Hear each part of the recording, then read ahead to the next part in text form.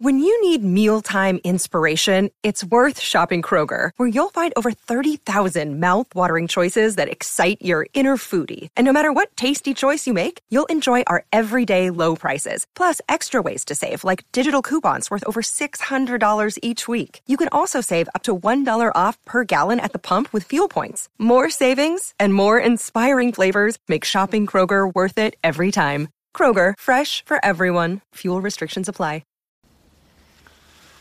Well, howdy there, Internet people. It's Bo again.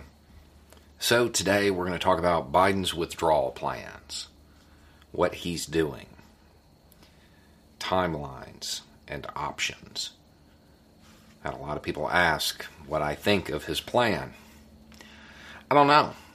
I don't know because I think there is a big piece of it that is not publicly known. Mainly because it doesn't make sense.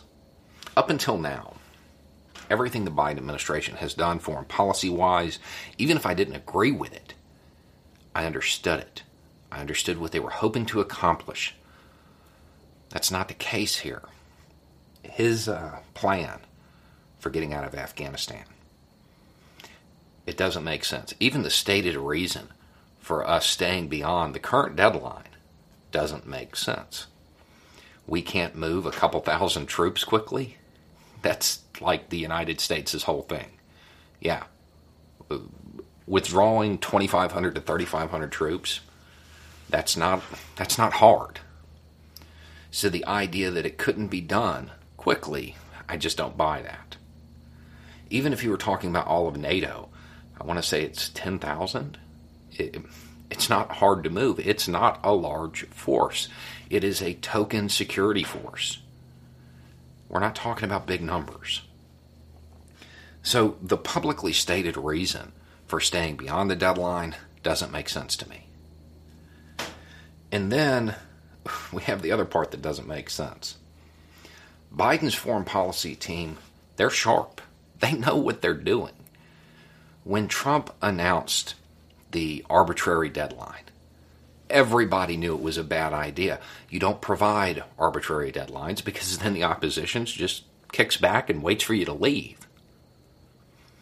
So, with them knowing that, why would they turn around and establish another one? It doesn't make sense. I don't have a hard analysis on it because I think there's a big piece that's missing. There's something that is not publicly known. So, all we can do is speculate. I have 6 options on why this might be happening this way. The first is just pure optics. Biden does not want to preside over a hasty withdrawal because he doesn't want to be seen as the president who lost the war. Could be that simple. The second one is political. If he does it this way, Trump didn't end the war. Biden did. And if this is the case, we'll be out way before September. U.S. forces will be gone way before September. And Biden is currently under-promising in hopes of over-delivering, just to rob Trump of that talking point. It's a possibility. The third is that he is holding out hope of a power-sharing agreement being reached between the sides. I wouldn't put money on that happening. I hope that's not the reason. The fourth is that he is stalling in hopes of getting a regional force to step in and be that token security force. That one, I could kind of get behind, because with the U.S. leaving, there will be a power vacuum. If there's a regional force that just needs a little bit of time to get ready to come in, and then we leave, okay, fine.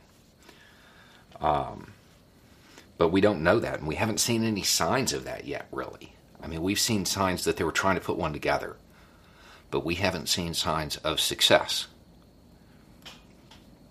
Okay, another one is that they are privatizing it and will be using contractors.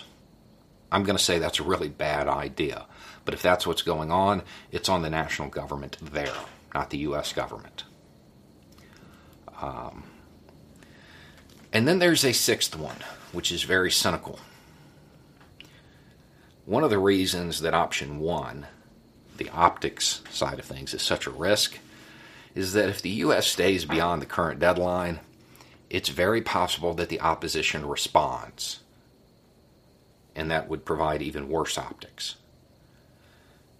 Or, the sixth option would be capitalizing on that. Knowing that if we stay behind and we extend beyond that current deadline, the opposition might respond. So when they prepare for an offensive, that gives the United States justification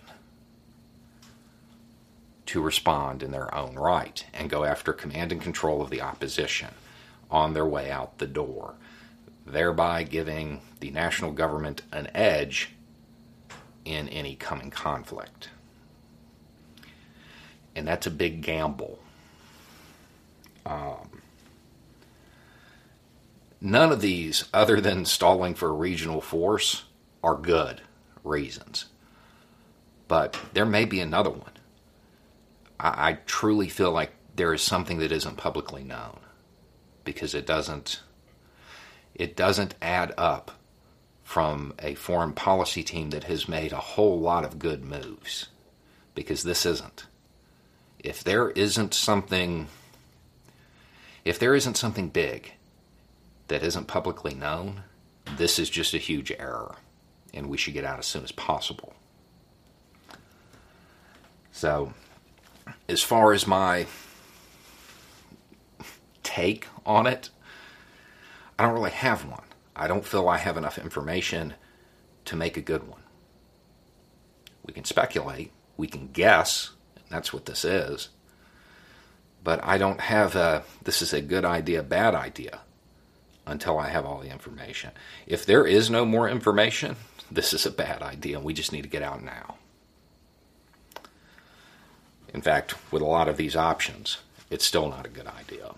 But I guess we're going to wait and see what happens. Anyway, it's just a thought. Y'all have a good day.